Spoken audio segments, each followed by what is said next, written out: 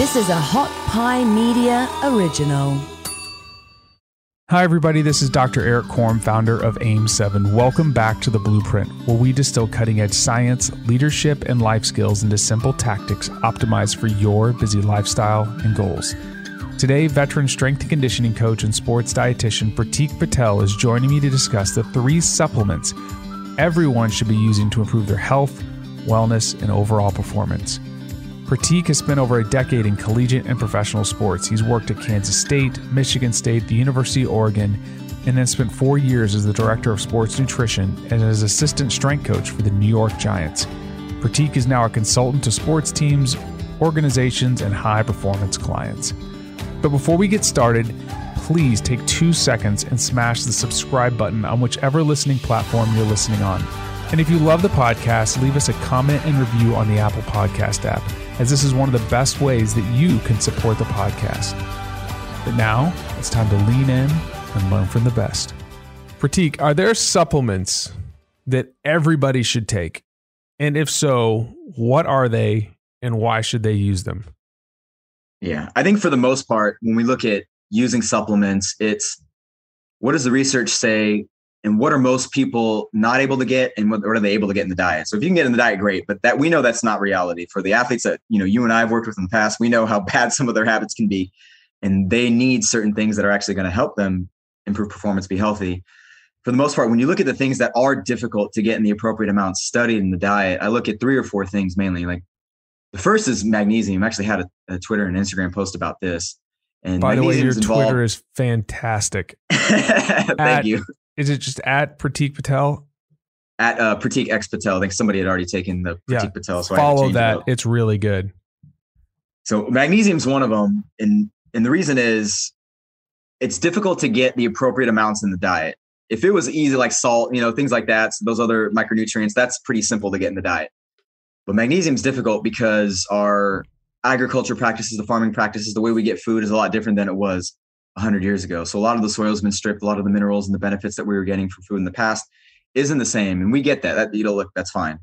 We eat a lot more processed foods, and that's not necessarily a bad thing. Like frozen fruit, blueberries are processed, but hey, I'm still going to eat it.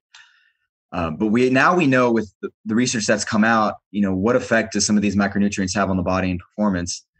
And is it in line with what the recommendations are? So doing more of a deeper dive into this and recognizing that magnesium is involved with hundreds of different reactions in the body, muscle function, blood glucose control, nervous system control. I mean, it's a cofactor for a ton of different things, helps vitamin D get absorbed into the body. And it's stored mainly in our bone, in our muscle tissues, and in the blood. Now, when you look at some of the research and the things that I've looked at with athletes I've worked with, but also clients and patients, when we look at not just serum, because the body's always going to find a way to regulate serum levels by pulling from other places in the body. Right. It'll pull it from the bone, right? Pull from the bone. Yeah. So it's actually a very important piece in bone health too, which a lot of people don't necessarily talk about. When we look at things like RBC magnesium, I actually went over this information with a client of mine yesterday. And I told him, like, look, you're probably going to be deficient in magnesium. His serum was normal, but his RBC magnesium was very low. So I'm like, this is exactly what I'm talking about. He's like, okay.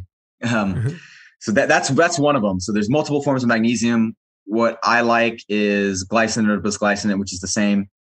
And also potentially like magnesium chloride, which can be added to the water that we drink, used as like an electrolyte booster. And it's also found in topical like solutions.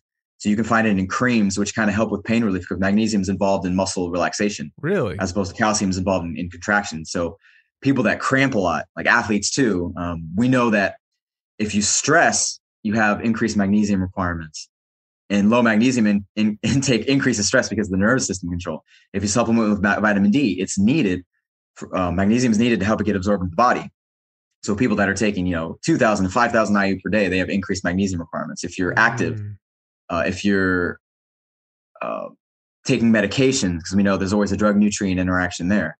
If you have a high calcium diet, because calcium, magnesium, vitamin D, zinc, they all play with each other in terms of competing for absorption. So something simple actually becomes pretty complex. And then the last is if you're exposed to a lot, like poor environments, if you're traveling a lot, because we know that there's radiation when we travel, that influxes a lot more calcium into the cells. So obviously we need magnesium to counteract that too. So magnesium is one of them. The next is fish oil, EPA and DHA.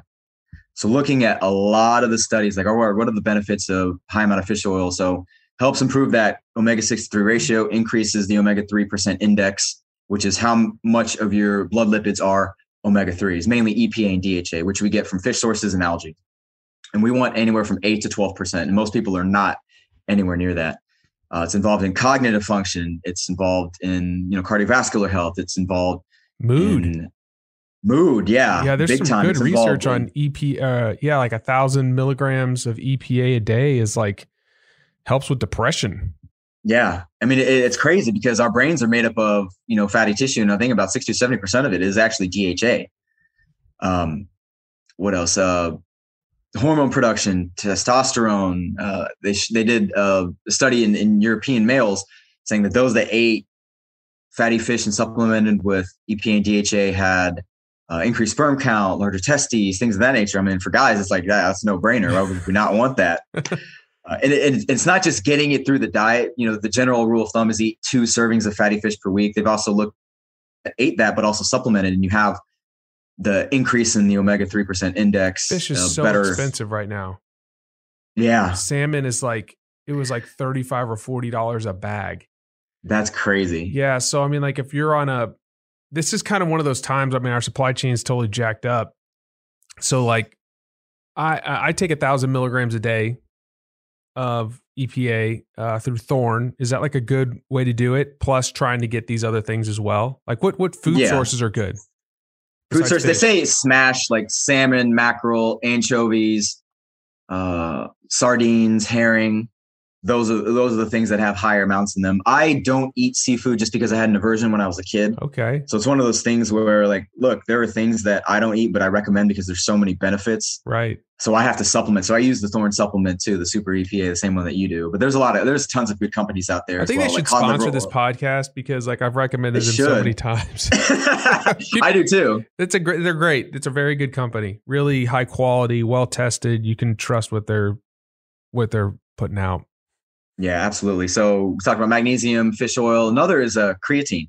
Yes. So creatine, for the longest time, people have thought, that's just for the powerlifting, the bodybuilding community.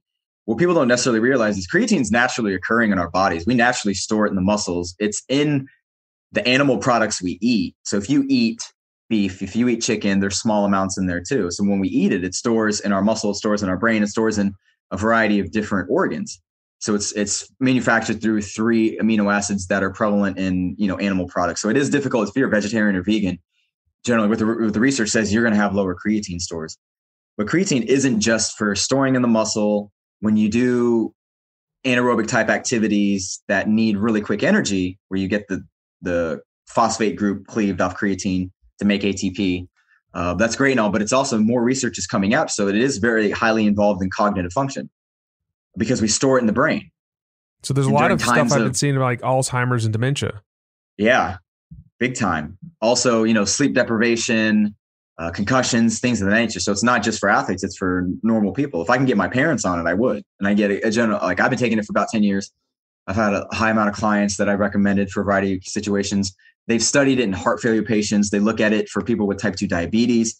Because it does store in the muscle. It can act as an energy source and can be like a little bit of muscle glycogen sparing, which is obviously a good thing to help, control blood glucose levels. So it's not just for performance. I mean, there's a lot of health benefits. Now they're even looking more. I take 5 grams a day, just daily. Yeah, that's what I do. What about if you're 150 pounds? You could take 3. So it's 0.03 grams per kilogram, but generally most products, a serving size is 5 grams. Yeah. If you get a good quality Korea Pure creatine monohydrate, and Thorne has one too, so more. I take more pub for Thorne. I mean, you're probably not going to want to measure out 60% of that to get your 3 grams. So it's like, you can get the full amount. And if you're a vegetarian or vegan, it's highly recommended because again, another thing that's correlated with depression and testosterone function, creatine as well. Wow. Okay, so we got magnesium. We've got fish oil, and we've got creatine. 3 supplements that everybody should take, really healthy for you. Just make sure that you source it from a good place. If you found today's podcast insightful, check out episode 41 with Dr. Allison Brager. Dr. Brager is a neuroscientist, U.S. Army soldier, and CrossFit athlete.